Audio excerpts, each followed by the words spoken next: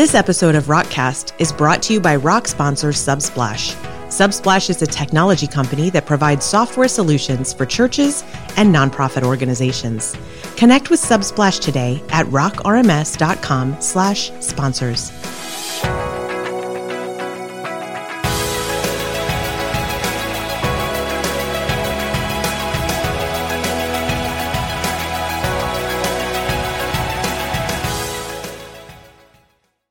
Welcome to this edition of Rockcast. It's a special edition where we get to interview someone in the community that you may already be familiar with, and we are so excited to kick this off.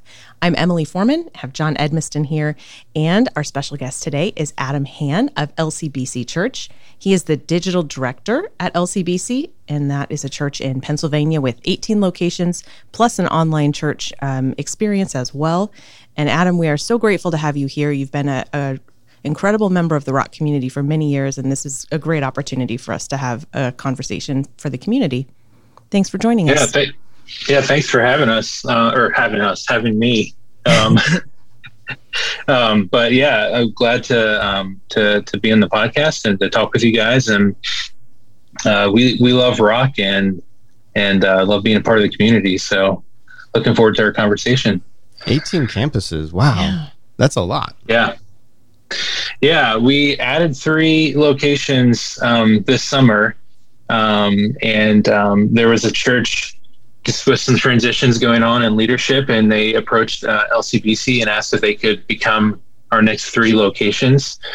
And it was kind of cool. It was, or at least to my knowledge, it was the first Rock to Rock migration. They were a Rock church already, and they migrated over this summer, and they've been kind of onboarding and learning all of the LCBC way of doing things. And they're up in Scranton, Pennsylvania. So anyone that likes The Office and the Electric City, we've made a lot of trips up there to hang out with the new team members. Nice.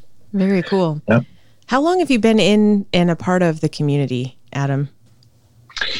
Yeah, so I think it's been probably around 4 years.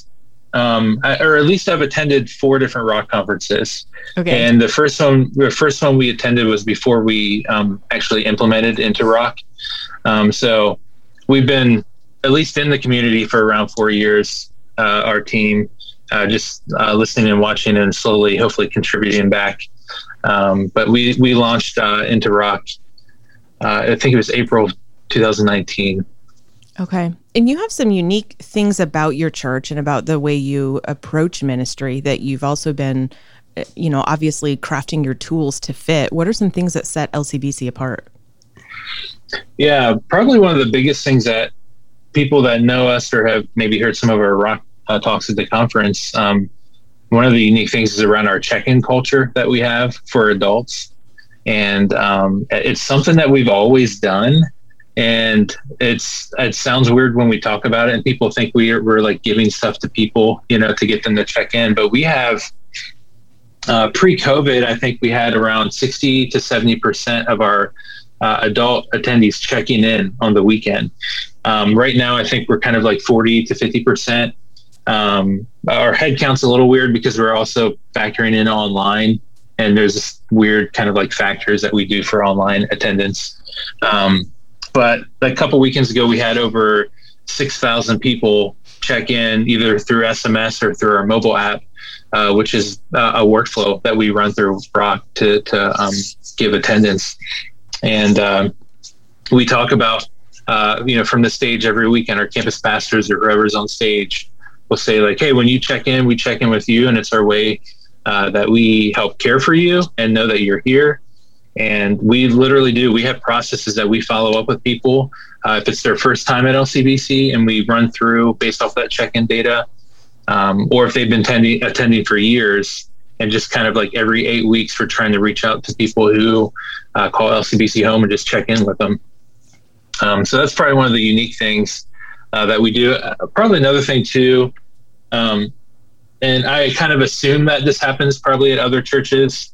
I don't know to what level, but we have really been on a mission to leverage our data for our ministry purposes. And when you look at the data, like the data that's in different rock instances across the country. I mean, there's such rich data in there. And so much information we know about our people. Whether you're doing like a check-in culture or not, there's still a lot of information in there. And we can do a lot of ministry around that information. So we've tried to set up a lot of processes or ways of leveraging that data to know our people well, to help them grow in their faith. Yeah, I love that concept of the adult check-in. It really kind of is the holy grail of church data, is knowing who's there so that you can, have that deep ministry to follow up with them if a life change happens or something in the course of life changes. And I love the way that you guys have just done that through just your culture and accountability. Yeah. I was really interested in your presentation at the conference that we just wrapped up, and you were talking about tracking engagement, and that's a hot button word, right? Everybody wants to talk about engagement, but you really drilled down both at the beginning and at the end, after you'd shared all the complex and interesting things you've developed over time, that the strategy is the first important thing.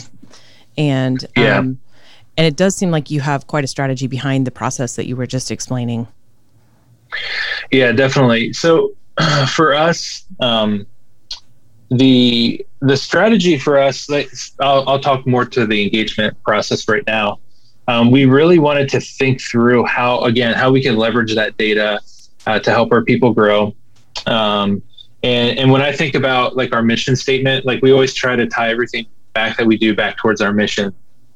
So for us, it's to introduce people to Jesus and together fully follow him. That's kind of probably very similar to a lot of different churches out there. And the engagement process we have is more under that together fully follow him bucket.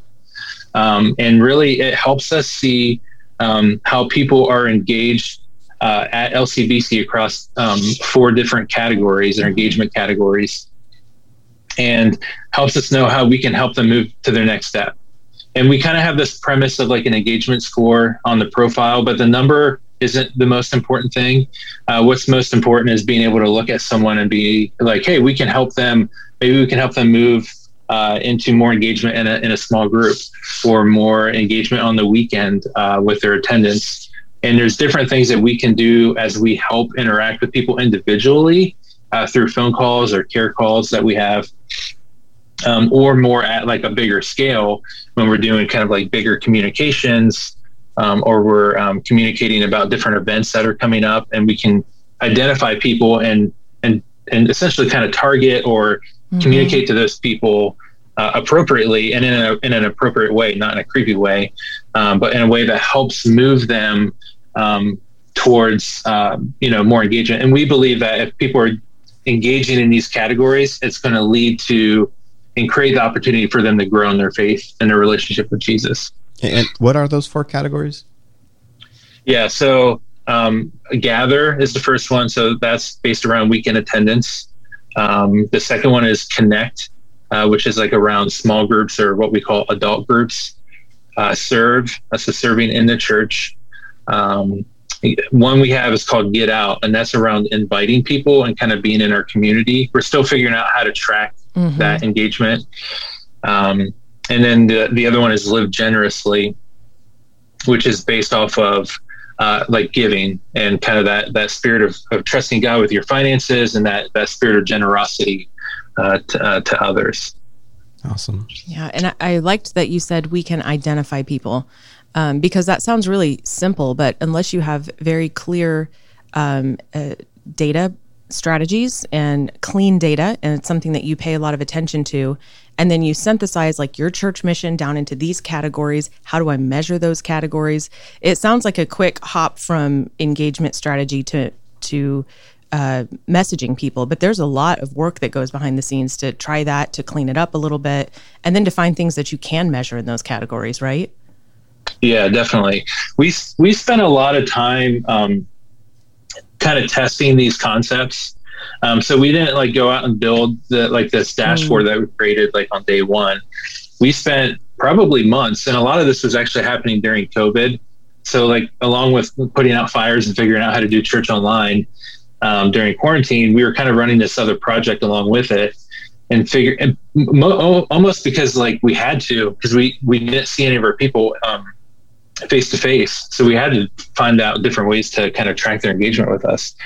But we spent a lot of time kind of digging into that data and kind of just playing with it and seeing like kind of, it probably wasn't as deep as like statistical analysis, but like looking at changes like, hey, if we set the giving threshold to this, what difference does it make versus if we had it set at this other time frame, and kind of playing with that data and kind of doing the best that we can with the information we have to kind of feel like, hey, if they're hitting these kind of milestones, those are the types of things that we want to do when we say like they're engaged in a specific area.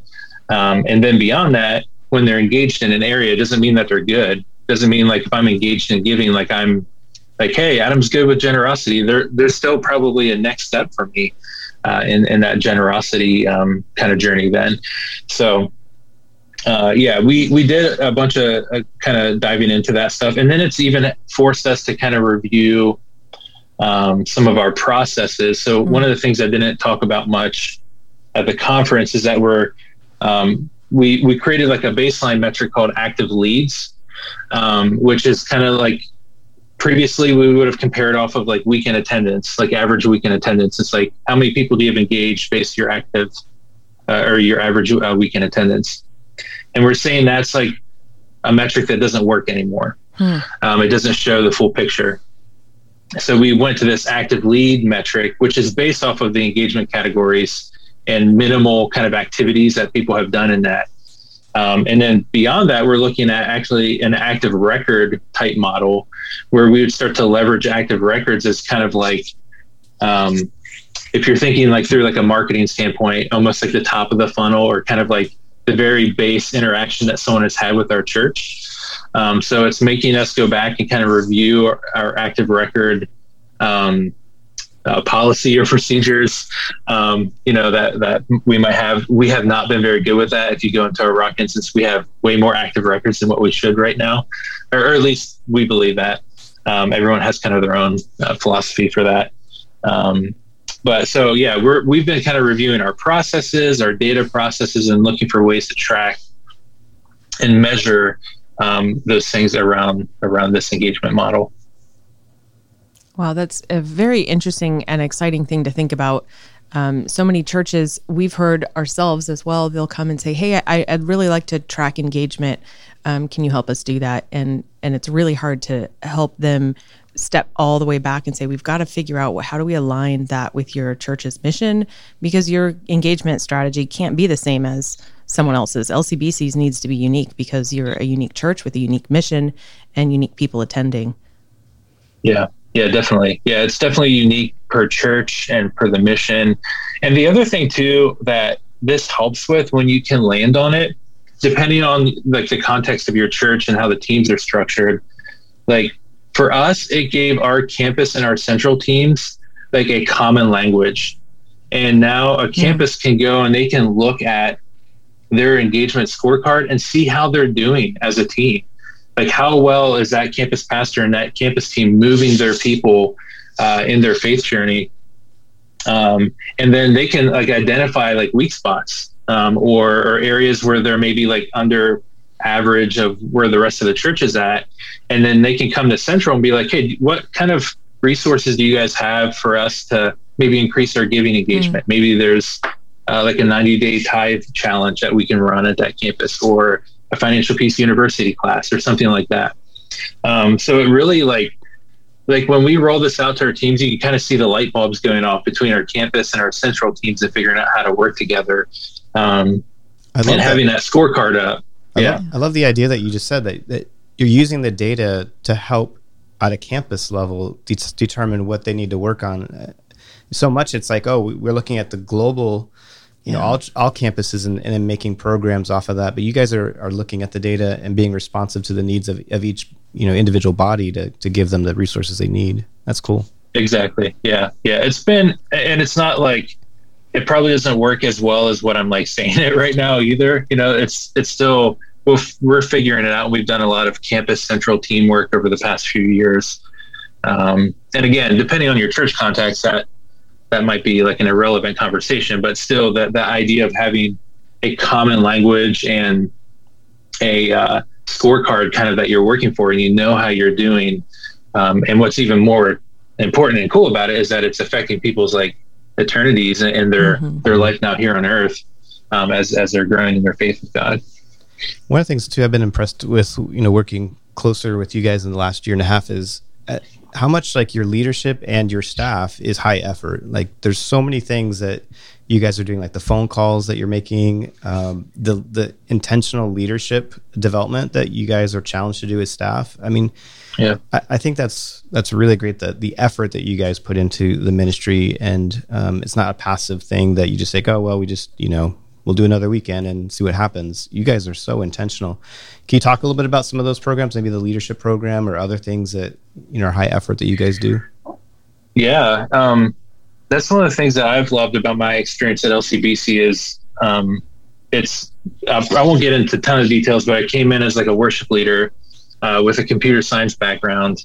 And I had kind of given up the computer stuff like in college, and I was going to do music stuff. And ended up here I am, 15 years later, kind of leading this technology team.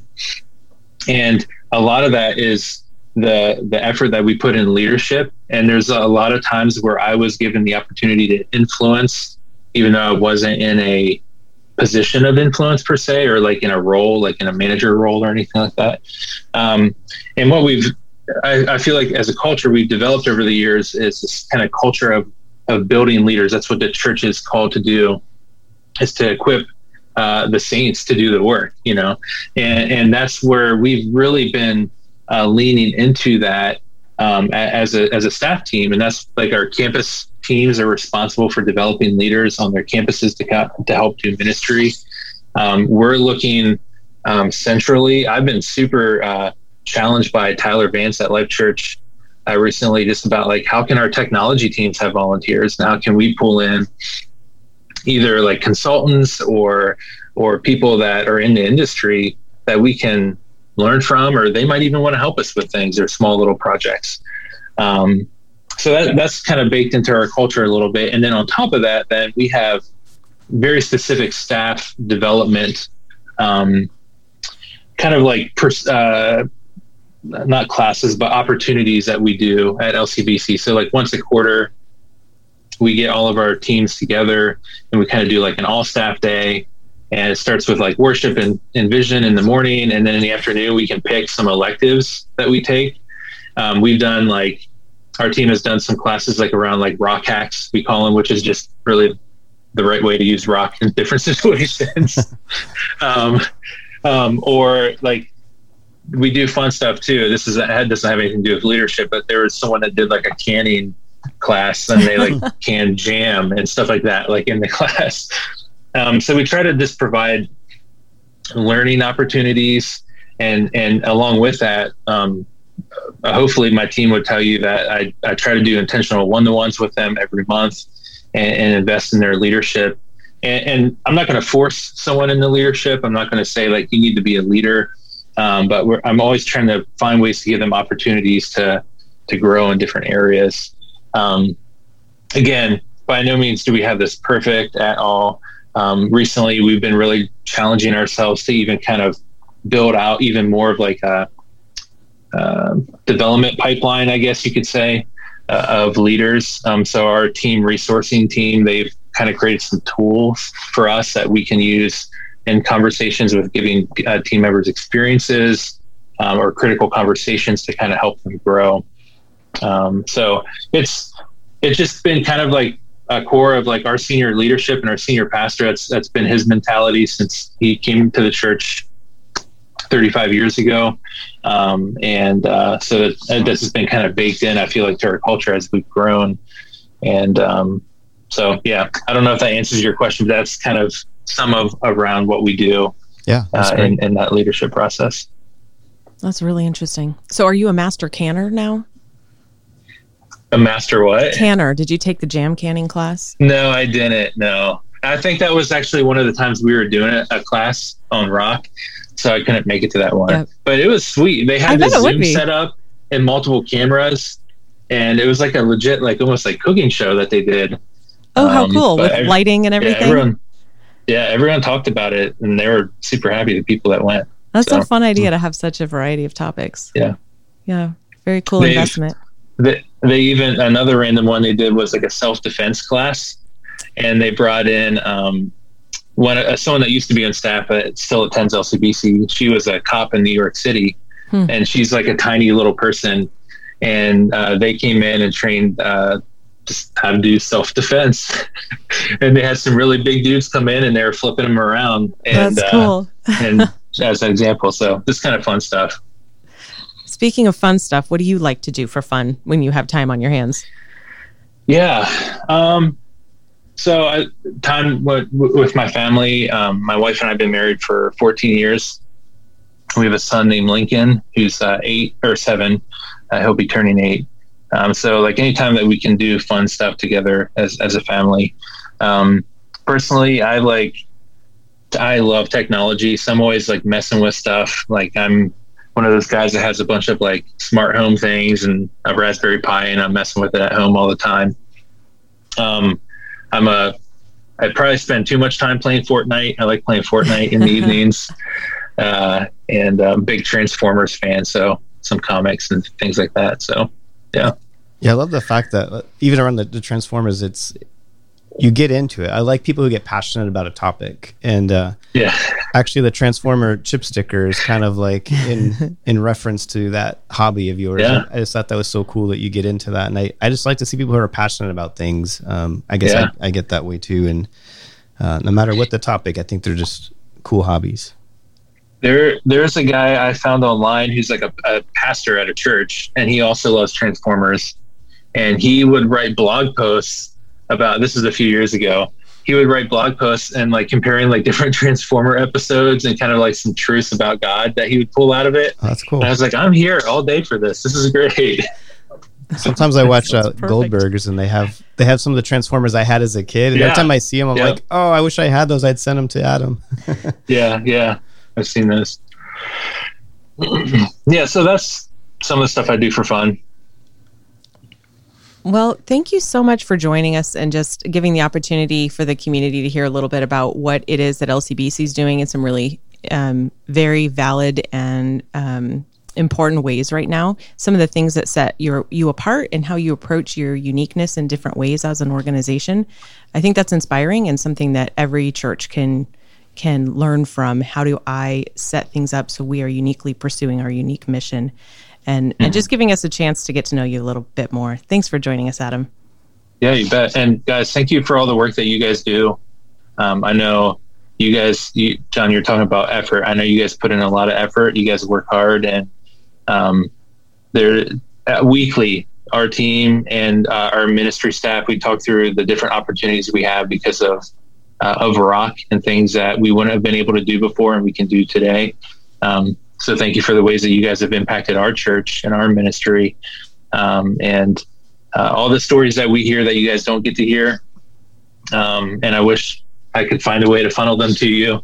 But just thank you for the impact that you guys have had on our church through the technology that you guys are investing in and building. Definitely. It's something that we love doing. Yeah. Thank you for the encouragement. It's an absolute passion project for the team. Yeah. Cool. All right. Thanks, guys. Thank you. Thanks for joining us. Yep. And if you're listening today, thank you for joining us as well. And we will see you next time.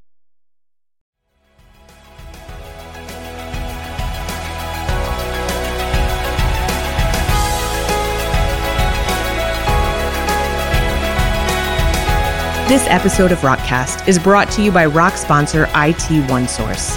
Any IT products and services solutions can be acquired through IT OneSource. Connect with them today at rockrms.com/sponsors.